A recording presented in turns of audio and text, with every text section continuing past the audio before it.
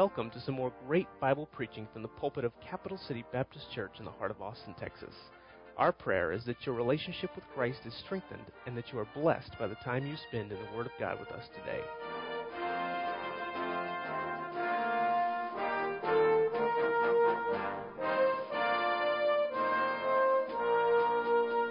Matthew chapter 5 and verse number 1, the Bible says, "And seeing the multitudes, he went up into a mountain, and when he was sat down, his disciples came unto him. He opened his mouth and taught them, saying, Blessed are the poor in spirit, for theirs is the kingdom of heaven. Blessed are they that mourn, for they shall be comforted. Blessed are the meek, for they shall inherit the earth. Blessed are they which do hunger and thirst after righteousness, for they shall be filled. Blessed are the merciful, for they shall obtain mercy. Blessed are the pure in heart, for they shall see God. Blessed are the peacemakers, for they shall be called the children of God. Blessed are they which are persecuted for righteousness' sake, for theirs is the kingdom of heaven. Blessed are ye, when men shall revile you and persecute you, and shall say all manner of evil against you falsely for my sake. Rejoice and be exceeding glad, for great is your reward in heaven. For so persecuted they the prophets which were before you." Back up to verse number 4, if you would, as our text tonight. The Bible says, "Blessed are they that mourn, for they shall be comforted." I want to preach about that tonight. I want to preach about the blessedness of mourning. Let's pray. Father, help me tonight as I preach. Lord, give me clarity. Lord, as I try to convey some Bible principles. And God, Lord, we do need to learn how to mourn for people, for the lost, for our sin, for those that are hurting. God, I pray that you'd speak to our hearts. God, I pray that you'd just put a conviction over each and every one of us tonight. Speak to us, God. Help us not to have just another ordinary service where we come in and sing a while and preach a while and go home. But Lord, I pray that you'd really get a hold of our heart tonight. God, I pray that you'd create an atmosphere of revival in here. And Lord, that we'd be tender. And Lord, that we'd come to you tonight with a contrite heart and a brokenness. Bless, I pray, the message. Use it for your honor and glory. These things I ask in Jesus' name. Amen. You can be seated. Blessed are they that mourn, for they shall be comforted. You check out that word blessed. It is talking about happiness. Blessed, happy. You read the verses in the Bible where it says, "Blessed is the man that walketh not in the counsel of the ungodly." And it goes on. What's that talking about? He's talking about being, that man's happy that doesn't do those things. Amen? But the Bible says something very strange here. Happy are the mourners. I never met a happy mourner. But the Bible says, blessed, happy, blessed are the mourners. I wonder, friend, in this generation, if we still know how to mourn over anything. I mean, over anything spiritual. We know how to mourn whenever we lose a job. We know how to mourn when our dog runs out in the street and gets run over. We know how to mourn losing somebody that we love, but do we know how to mourn over anything spiritual? Do we know how to mourn? I want to give you just some simple thoughts tonight about what I believe Jesus wants us to be mourning and weeping over. Let me have you turn over to Romans chapter number 12 tonight. Romans chapter 12. And look, if you would please, in verse number 15. Romans 12, verse number 15. The Bible says that we're to rejoice with them that rejoice and weep with them that weep. I believe we ought to learn how to mourn for those that are hurting. Amen. Listen, one of the men in my church called me today, and if you keep a prayer list, I want you to pray for a family named the Breedloves. His wife's got liver cancer, and stage 4 liver cancer. He's my song leader. Good man. And he called me today. I just brokenhearted about some of the things that are going on in their life. You know what? I think we ought to mourn for those and hurt for those that are hurting. I think we ought to learn how to have compassion. We're so callous, friend. We're so tuned into our needs. We're so tuned into our problems that we get tunnel vision, and we forget how to weep with those that are weeping. Jesus was a mourner. Jesus knew how to mourn. I think of the story whenever Lazarus had died. And Jesus gets there to Bethany, and whenever He sees the people that are crying and He sees everybody that's brokenhearted, the Bible says that Jesus wept. Now, that's always struck me as odd. Why did Jesus weep when He knows He's going to bring the man right back to life? I don't think Jesus was weeping that Lazarus was dead. I don't think He's weeping for Lazarus. I think He's weeping because He saw all the people that were hurting. And He was weeping with them, friend. He was hurting with them. And that's the way it is. Have you ever been to a funeral before? That funeral is not for the person that's laying in that casket. That funeral is for those people that are hurting. And listen, the Bible says we ought to weep with them that weep, and we ought to rejoice with them that rejoice. And friend, I tell you what, if you're not walking with God, and if you don't keep a sensitive heart, you don't know how to rejoice when somebody else is rejoicing. And you don't know how to weep when somebody else is weeping. You read about Jesus whenever He is walking to Jerusalem and He sees the city, and the Bible said His heart breaks. And He looks out over Jerusalem and He begins to weep. And He begins to say, "Oh, Jerusalem, oh, Jerusalem." And He cries out for them and He weeps for them because He knows what they're in for since they rejected Him as their Savior. He knows the misery that's going to come on them. He knows all the things that are going to happen. And Jesus was a mourner, and we need to learn how to be a mourner. Friend, listen, I tell you what, we cry over the craziest things. Isn't it amazing how backwards we are? You'll cry watching Bambi or Anne of Green Gables. But you won't cry whenever somebody gives a prayer request or somebody's hurting or you find out about a real need. We get so disconnected. And I think the media, in all the images we see all the time, I think it disconnects us from reality. I saw a video, this latest tsunami that went through Japan. It is easy to see all that wreckage and you just, wow, that's pretty amazing. But it's hard to relate to somebody that's really hurting. But one video in particular just really got a hold of my heart, man. I watched this woman, and she's out there and she's looking for her son or her son-in-law. And here's just a picture of her standing in the middle of this rubble. And I mean, for miles ahead, all you just see is trash and splinters of home.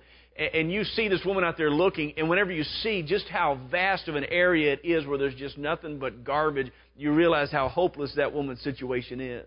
And I saw that, brother, it broke my heart. I said, boy, do we know how to weep with them that weep? Turn over to Ezekiel chapter number 6. Ezekiel chapter number 6, and look in verse number 15. The Lord has something for Ezekiel to do, and Ezekiel wasn't very happy about it. He wasn't very happy about it at all. The Lord wanted him to go, and He says in verse number 14 of Ezekiel chapter 3, He says, "So the Spirit lifted me up, took me away, and I went in bitterness." He said, I wasn't happy at all about it. Matter of fact, I was bitter about it. I went in the heat of my spirit. He said, I went with a wrong attitude. He said, "But the hand of the Lord was strong upon me. Then came I to them of the captivity." And He says, "I sat where they sat." You see that? What happened to him when he sat where they sat? Was he still bitter? Was he still angry? When he sat where they sat, what happened to him? The Bible said he sat there and he was astonished and he wept. For days and days he wept. You know why he was bitter and hateful before? Because he didn't see just how bad things were. And I tell you what, listen, if we would just take a little bit of time out of our schedule and get to know what somebody else is going through, I guarantee you, listen, you look around this room, and behind every face you see is a reason to cry. Behind every face is a reason to have a broken heart, a reason just to throw up your hands and say, "Man, I quit." Everybody's going through something. And you find out about relatives of folks that are suffering, and people that are sick, and people that got wayward children. And people sit in church with a broken heart. Hey, why don't you sit where somebody else sits every once in a while and see if you don't get a broken heart? Do we know how to mourn? Do we know how to weep for the hurting? Turn over to Psalm 126, if you would. Psalm 126. I'll tell you another thing we should learn how to weep for, and that's for souls. Psalm 126, I want to show you a little Bible principle here. The Bible says, Psalm 126, verse 5, "They that sow in tears shall reap in" what? Joy. "And he that goeth forth in" what? "Weepeth, bearing precious sheaves, shall doubtless come again" with what? "Rejoicing, bringing his sheaves with him." So the Bible says, listen, if you're willing to weep now, later you'll rejoice. You see that? Now, if you flip over to Revelation chapter 21, you can look there if you want to. In Revelation 21 and some of the verses that we love to quote about heaven is Revelation 21 and verse number 4. We're talking about God wiping away all our tears. Now think about something for just a minute here, friend. Have you ever thought about what it is that we're going to be weeping about in heaven? Why does God need to wipe away our tears in heaven? I thought when we got to heaven we weren't going to cry no more. What is it that we're weeping about? Let me tell you what I think we're going to be weeping about in Revelation 21:4. In Revelation 20, there's a great event that takes place called the Great White Throne Judgment. Let me tell you what the Great White Throne Judgment is going to be. Every man, woman, and child that's ever been born that does not receive Christ is going to be standing before that Great White Throne. The Bible said that the sea is going to give up the dead which is in it. Death and hell are going to give up the dead which are in it. Everybody is going to stand before God on that day. And they're going to stand there as God opens up the Lamb's Book of Life. And there's going to be that crowd of people that God's going to say, I never knew you. Your name's not written here. You never received my Son. I never knew you because you never received my Son. And some of them people are going to be your grannies and pawpaws and aunts and uncles and sons and daughters. And we're going to watch as those angels grab them as they're screaming and crying. And we're going to watch as they throw them into hell forever and ever and ever and ever. I think that's what we're going to be weeping about. And at that moment, the Bible said God's going to wipe away our tears. After that, there's no more crying. After that, we'll never shed another tear. After that, we'll never have another broken heart. But I tell you what, I think the last bit of emotion for lost souls that we'll ever feel in our lifetime will be at that moment. Imagine how awful that's going to be. Awful. That's going to be awful, friend. So the Bible says, weep now, and you can rejoice later. Amen? Don't you think there'll be some shouting going on whenever your family and everybody gets together in heaven? Don't you think you can be happy to see your wife and your kids and all those people that you've loved and that you've witnessed to? Don't you think you'll be excited and rejoicing in heaven? You rejoice now, you'll weep later. You weep now, you rejoice later. So friend, why aren't we weeping for souls? Why can't we spend any time praying for that lost person? How many times do we go out soul winning on a weekly basis and we can't even spend a minute and a half praying before we hit the road to go knock on doors? Why can't we spend a little bit of time and saying, oh God, I need your power. God, this is important. God, this may be the only witness this person ever hears. This may be the only clear plan of salvation. God, help it to be right. Boy, we need some mourners. Amen. Dr. Rice used to say that when he used to preach, he couldn't hardly preach without crying. And he said he got so conscious about it, got so embarrassed about it, he started praying, Lord, help me. Lord, help me not to cry anymore. It's embarrassing. And he said God answered his prayer, and pretty soon his tears started going away. And he noticed when his tears went away, his sermons weren't nearly as powerful, and not many people were getting saved. And so John Arias started praying, oh God, give me my tears back. Give me my tears back. I'm sure I've told this story before, but I'm going to tell it again. It's one of the most amazing things I've ever witnessed in my lifetime. It was our very first week of camp 2 or 3 years ago. And on a Wednesday night, we gave the invitation, and a young lady came forward in the center aisle, and she knelt right down here in front of the pulpit. And she's just down there weeping and sobbing. And everybody else was at the altar making other decisions, but her decision was she wanted to pray for her daddy to get saved. And I mean, God just stirred her up about it. And she was down there praying for her daddy to get saved. She was down there 30, 40 minutes at the altar.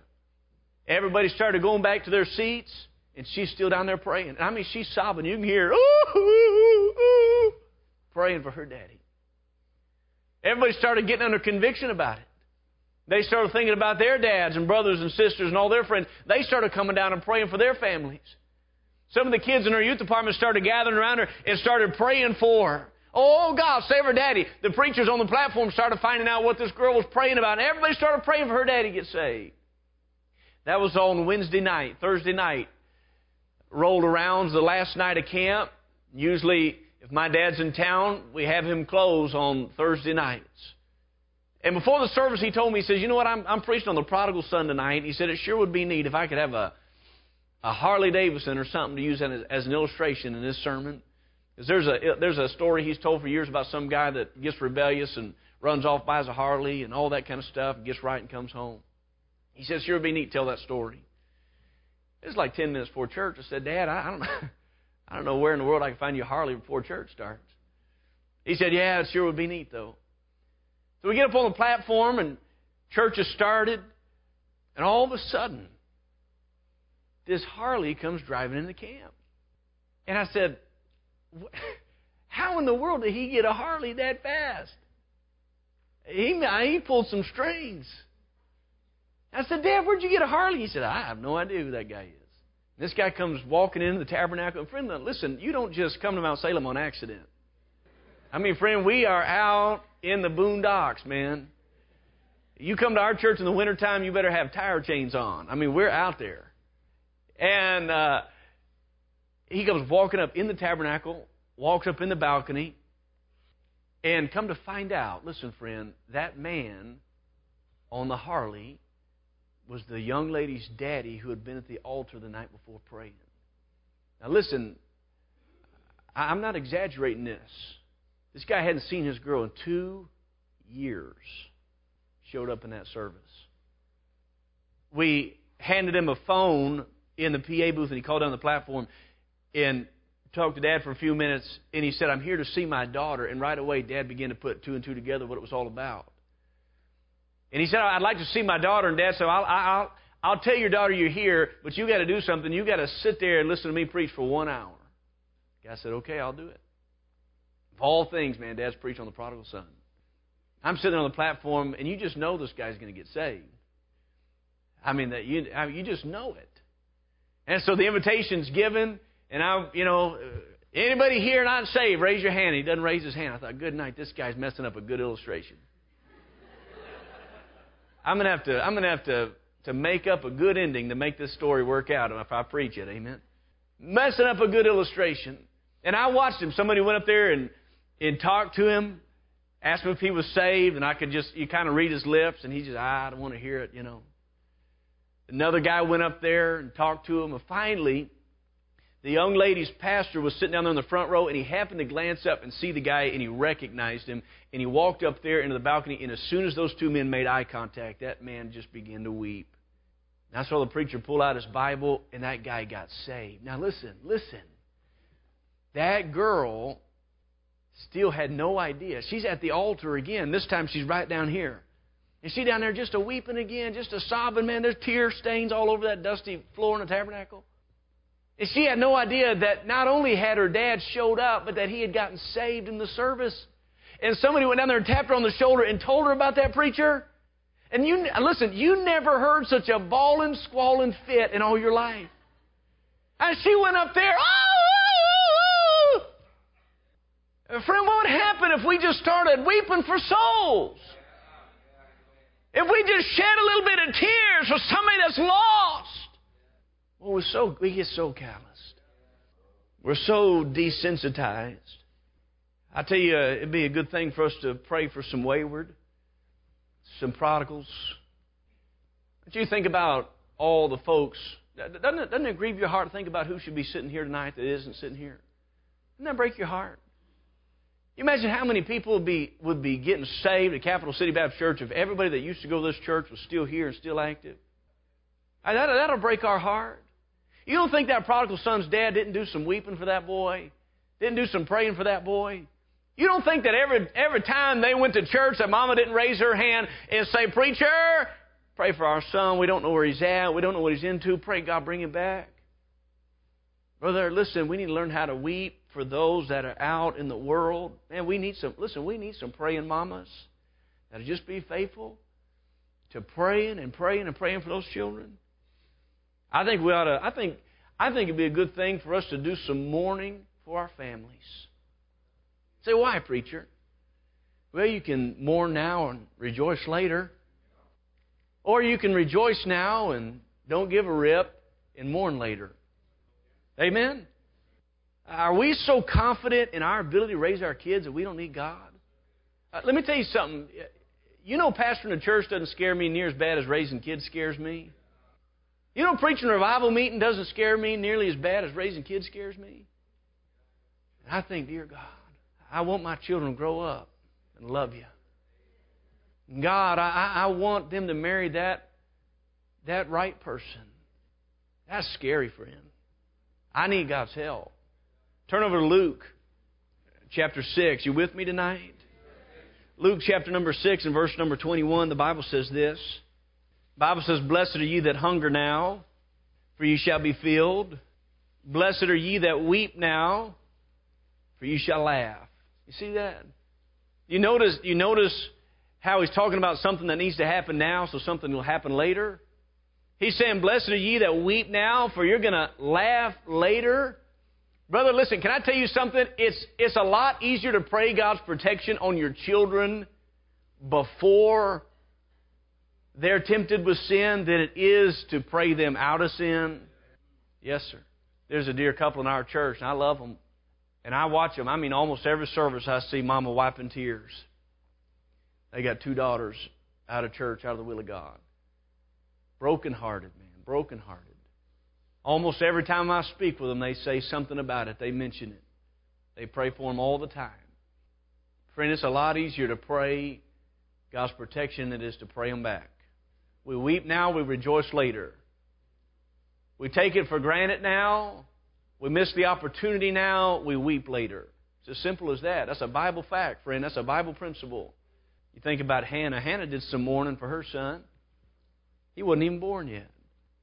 She went there to the altar and she's praying. The preacher sees her praying and you could tell she was fervent in prayer. But she wasn't praying out loud. All you could see was her lips moving, and he thought the woman was drunk. And he goes to rebuke her for it, and she said, Preacher, it's not that I'm drunk. It's that my heart's broken. I want a son. But her reason for having a son was a noble reason. You know why Hannah wanted a son? So that she could give him back to God. What's your reason for having kids? Well, I just thought that's what you did when you got married. You know what our reason for having children is? So that we can raise them for God and give them back to God. We too often say, that's my children, that's my son, No, it's not. You know what our children are? The Bible says, number one, they're an heritage from the Lord. But your children they're just enrolled in your university for a while. You're training them so they grow up and serve God. You're training them to have some discretion. You're training them in some Bible truth. You're grounding them in His Word. Brother, you ought to be teaching them how to pray. Amen. Brother, listen, if you want to know something that touches this old daddy's heart, you need to listen to my 4-year-old son pray sometime. Brother, I'll tell you what, it'll make you weep. I never met a little kid that prays like this kid prays. And his Sunday school teacher, she'll come out of Sunday school sometimes just crying. She hasn't prayed like every Sunday because she loves to hear him pray. And I'll say, Eric, bless the food. And he'll say, oh, God, I love you, God. God, help me to grow up and serve you, God. We're raising them for the Lord. Woe be unto the parent whose child surrenders for a mission field, and mom and dad said, no. We're trying to get you a scholarship. You don't think that happens? We have teenagers come through camp all the time, surrendering to preach and everything else. And they say, Preacher, my parents, they ain't before this at all. I know a lot of kids that get out of church because their parents they just won't let them serve God. Friend, those children, they're a gift from God, but they're not ours, they're His. And we raise them for Him, and we try to train them in the way that they should go. We weep now, we rejoice later. Can I tell you something else we ought to be weeping over? Go to 2 Corinthians chapter number 7. 2 Corinthians chapter number 7. Let me say, I believe we ought to be weeping over our sin. You know, there was a day when this altar here, remember what it used to be called back in the days of the Great Awakening? And You remember what they used to call it? The mourner's bench.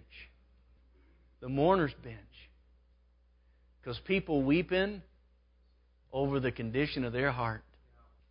Now, I'll tell you something, friend. It's rare that you see somebody at the altar weeping over sin. Now, it may not be rare to see somebody crying in church. Man, you'll preach something and it's a sensitive topic to somebody and they'll start crying.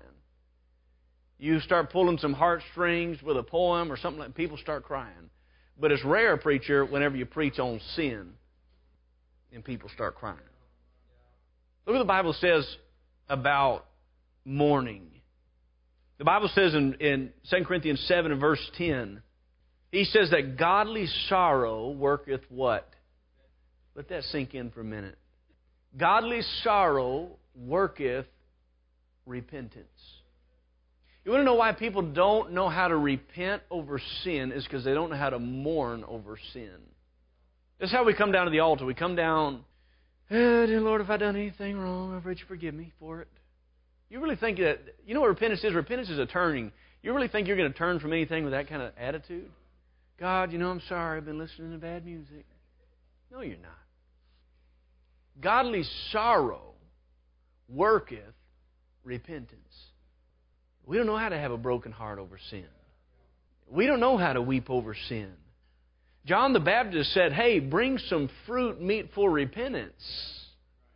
Amen. One of my favorite people to preach about is the Apostle Peter. And I don't know if it's just because he reminds me so much of me or what it is about Peter, but he's so interesting. But I tell you, something happens in Peter's life when he denies Christ. You know what happened? The Bible says he went out and he wept. And I believe that was the beginning, right there, I believe that was the beginning of Peter's restoration when he went out and wept.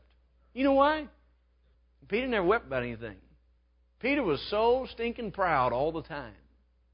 How many times? You remember whenever Jesus rebuked him and called him Satan? Remember that? Well, you think right then and there Peter would have just, oh, God, I'm so wicked. Here I think I'm a great preacher and you think I'm Satan. God, forgive me. No weeping there.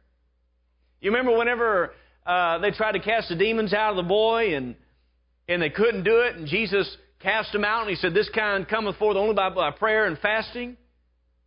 Boy, you'd have thought that had broke his heart. You'd have thought he'd fall down and say, man, I need to be prayed up. I need to be closer to God. But no weeping there. You remember whenever Jesus told the story about the 10 lepers? And he tells them, hey, listen, 10 lepers are healed. Only one came back to give glory to God. Do you remember who he was preaching to? He was preaching to his disciples. He was telling them they weren't thankful. Do you see any tears in Peter's eyes there? There's only one time I think Peter may have cried, and that's probably when God healed his mother-in-law. Amen? Other than that. But friend, listen, can I tell you something? There are some Christians, it's been so long since you've been brokenhearted over sin. It's been so long that if you started crying tonight, for the first few seconds, dust would come out of your tear ducts. Amen? We'll cry. Oh, we'll cry when our favorite reality star gets voted off. Listen, your mind's so full of garbage. But to cry over sin, when's the last time you wept over sin? You say, Brother Randy, I'm thinking about my life and there's really nothing to weep about. Friend, listen, that's why you need to ask God. Start asking God on a daily basis to break your heart over your sin. You don't think you don't need to mourn over being a gossip? You don't think you need to mourn about the fact that you never go to the altar anymore? You don't think you need to be mourning over bitterness? Friend, the Bible says that godly sorrow worketh repentance, that turning. Turn over to Romans chapter 2. Romans chapter 2. I really wanted to preach an exciting message tonight. Man, you hear some preachers, man, they can make people laugh and shout and everything else. I have a gift for making people mad. I think that's my only gift. Amen. Romans chapter 2 and verse number 4. Bible says, or despisest thou the riches of his goodness, and forbearance, and long suffering, and knowing that the goodness of God leadeth thee to repentance. I used to preach that verse the wrong way. I used to preach that God's so good to us that it makes us want to repent. I don't believe that's what that's talking about. I don't believe when it says God's goodness, I don't think it's talking about His miracles and all those things, because you know what I found out over the years, preacher? I found out those are the things that drive us away from God. When we get those financial blessings, that financial security, we get independent of God. We're crisis Christians. It's not the blessings of God and the miracles of God that cause us to want to repent. Oh, God's been so good to me, it causes me to want to get right about all sin I ever did. No, God's goodness is God's holiness, God's righteousness.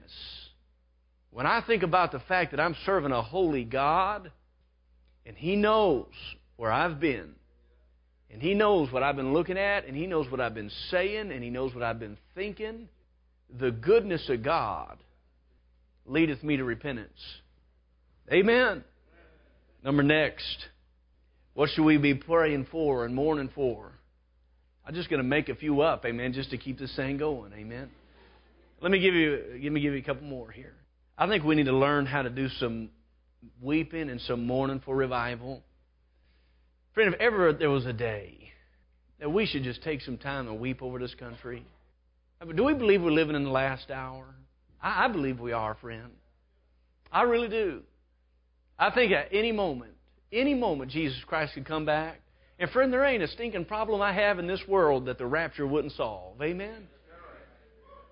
I mean, it could happen any moment. And this country is getting so wicked. I mean, where's the Christians that start praying whenever they hear about gay marriage bills being passed and all these abortion? Listen, we need to pray for revival. Our newest child, his name is Evan. And I'm telling you what, this kid is a meatball, man. He is a cute little dude, man. Looks just like me. No. He got flaming red hair. I mean, I'd have never thought we'd had a redhead. Flaming red hair, bright blue eyes, ornery. We named him Evan Garris. Those are two names that mean a lot to me. The one name, Evan, was for the preacher, Evan Roberts. Evan Roberts started praying for revival when he was a teenager. And his mama said that he got so serious about praying for revival that there was many days he'd just lock himself up in his room and he wouldn't eat and he wouldn't sleep. He'd just praying and crying out to God for revival. Started getting his friends praying. They got their little youth group together, and there was about 8 of them in a service one night. And they're having a testimony time after that little prayer meeting they had. And they were asking for testimonies, and nobody wanted to raise their hand. And finally, one girl raised her hand, and she was a newly saved Christian, and she just said something like this. She just said, I want to say that I love God with all my heart, all my soul, and all my mind. And there was something about that service that started a revival in their heart at a prayer meeting, just a bunch of teenagers.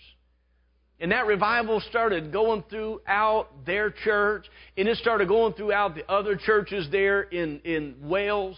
And that revival began to spread all through Wales and all through England and all through Scotland. I mean, one of the greatest revivals recorded in history. They would shut down the newspapers, and the top stories in the whole newspaper would just be about the progress of the revival. Amazing. Bars shutting down, and it happened in the life of a few young people, and that story inspired me whenever I was a teenager. I said, God, I want to be a part of something like that. Our son's middle name, Garris, is named after Dr. Ron Garris, passed away a few years ago. Brother Garris had a huge impact on my life. Brother Garris taught me a lot about the importance of prayer. Every time I saw Brother Garris, and I was just a little bratty kid, but he took a liking to me for some reason when I was just a kid. And every time before he would get ready to preach, he'd always pull me aside and he'd have me pray with him. I don't know why he did that. But at one time we were at his National Rock of Ages conference. And he's got about 15 of these great men of God with him, and they're about to walk on a platform. And I'm out there playing tag, running in the hallways. And he says, "Hey, Bubba." That's what everybody calls me at home, Bubba. Amen. Pastor Bubba, some people call me. And Reverend Bubba, we're getting a little more dignified. Amen. He said, "Hey, Bubba, come here." And he brings me into this huddle with all these great men of God. And he makes all them preachers kneel down. And he has this bratty little, probably 9, 10-year-old kid pray for all these preachers. You know what that taught me? When I look back on it now, I realize Brother Garris knew the importance of the faith of a child and the prayer of a child. Brother Garris would come and preach at camp, and I don't know if there was a preacher that scared me more than Brother Garris. He scared me. As a teenager, he scared me. You know why? Because I knew he walked with God, and I knew when he came to camp, I was going to have to get right. I knew it. There's not a whole lot of preachers that would scare me. I knew I could resist it. I knew I could sit through those messages, but I knew when Brother Garris came to camp, I was going to be at that altar confessing every sin I had ever thought of in my whole life. We asked Brother Garris one time, Brother Garris, how do you prepare for your messages? I mean, you just have the power of God in your life. And he says, well, he said, every morning, about 6 o'clock, I get on my knees and I check in with God. And he says, sometimes I'll pray 2-3 hours for all our missionaries, all the ministries. I'll start praying for the message I'm going to preach that night. And he said, and I'll stop a little while and take care of some business in the morning. And he says, after lunch, he said, I'll check in again and I'll do some more praying. Spend a little bit more time with God. He said in the afternoon, a couple hours before it's time to get ready to preach, he said, I'll get down on my knees again and I'll start praying again. And he said, so when 7 o'clock rolls around, it's time for me to preach. He said, after all that praying, he said, I just expect God to pay up. Well, that's a pretty good philosophy for preaching. Pray for revival. Amen. I think we need to take some time and pray for the power of God. This is the generation that thinks they can do everything with promotions and methods and everything else. And the one thing we don't have anymore in this generation is the power of God. You think we can have the power of God when it took Paul 3 days and 3 nights of fasting for the power of God? You think we can have the power of God when it took the disciples 10 days in prayer before Pentecost? We think we can have everything so easy.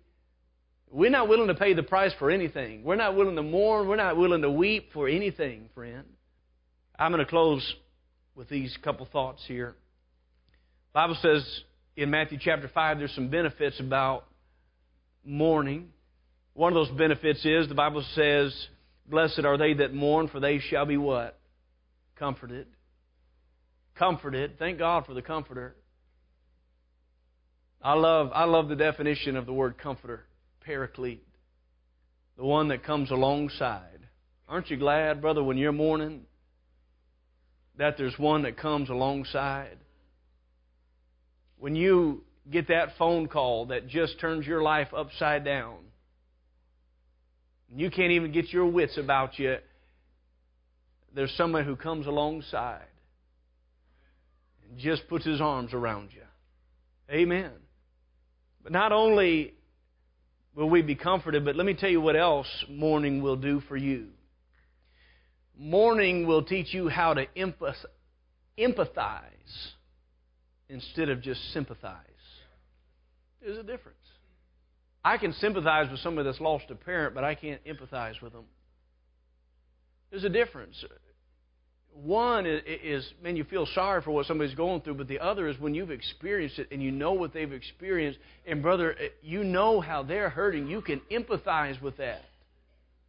I can have sympathy with somebody that's fighting with cancer, but I can't empathize. But some of you can, because you've mourned it, and you've wept, and you've dealt with it, and you've fought the struggle. That's one of the benefits of it. Amen? You can close your Bibles and look this way. There's a little boy asked his dad if he could have a dog. And his dad said, yes, son, you can. He says, but you're old enough that you're going to have to work and save money. And you're going to have to buy that dog all by yourself. So the boy goes out and he gets himself a paper route. And every morning he'd get up early and he'd deliver those papers. And he saved his money and saved it and saved it. Saved up about $300. In those last few weeks, he'd start walking by that pet shop. And there was a dog that had some puppies. And every day he'd walk by that window and he'd look in there at them little puppies. And he'd just dream about bringing home one of them dogs. And finally, he walked by that pet shop and they had a sign out that said the puppies are now ready for sale. And that little boy goes to supper that night with his dad, and he says, Daddy, I got the money saved, and those dogs are for sale now, Daddy. I found the one that I want. And he said, well, son, after you eat supper, we'll go get it. You know how little boys are, man. They can slam that food down so fast when they have to. And he finishes before anybody else. He said, Dad, I finished my supper. Can we go? Come on, Daddy, please. And they go down to that little pet shop. And that boy walks right in the door without even having to look, without even having to think about it. He reached right down in there and grabbed that puppy he'd been wanting. He takes it up there to the store manager, and he lays it on the counter. And the guy said, well, I see you found the one you wanted. He said, yes, sir, I did. And whenever the boy removed his arms from around that dog, the store manager noticed that the dog only had 3 legs. And he said, oh, son, I'm sorry. I can't sell you that dog, son. I told our employees this morning that they were supposed to take that dog out and put him down. We can't sell a dog like that. And he said, but you don't understand. This is the one I want. And he pulled out that wad of money and he laid it on the counter and he said, I got the money for it. He said, son, I can't sell you that dog. And he said, but this is the one. And his dad finally intervened and said, sir, what's the problem? Just sell him the dog. He's got the money. And the guy said, well, I can't charge you full price for it. And the kid said, no, I worked for it. You take the money. And the guy said, please, let me get you a healthy dog. He said, this is the one I want. And he let him take that dog. And he didn't know. He said, why in the world that kid want a 3-legged dog? And he watched as that boy grabbed that dog and began to walk out the doors. And he noticed as he walked out with those braces on his legs. You see, that dog was extra special to that little boy. There's a difference between being able to sympathize. That little boy could empathize with that little puppy. The Bible said, blessed are they that mourn. Blessed are they that mourn, for they shall be comforted. Friend, you can weep now and rejoice later, or you can rejoice now, take it all for granted, and weep later. Let's all stand with our heads bowed and eyes closed, every head bowed, every eye closed. Father, bless, I pray, what we have heard tonight. Speak to our hearts. God, Lord, I get so convicted when my heart gets hard and I forget how to cry and I forget how to have sorrow for sin. Lord, I pray that you'd just stir us up tonight. And Lord, if we can't mourn, God, I pray that you'd help us to pray every day, God, give me some tears. God, help me how to mourn for sin. Help me know how to mourn for souls.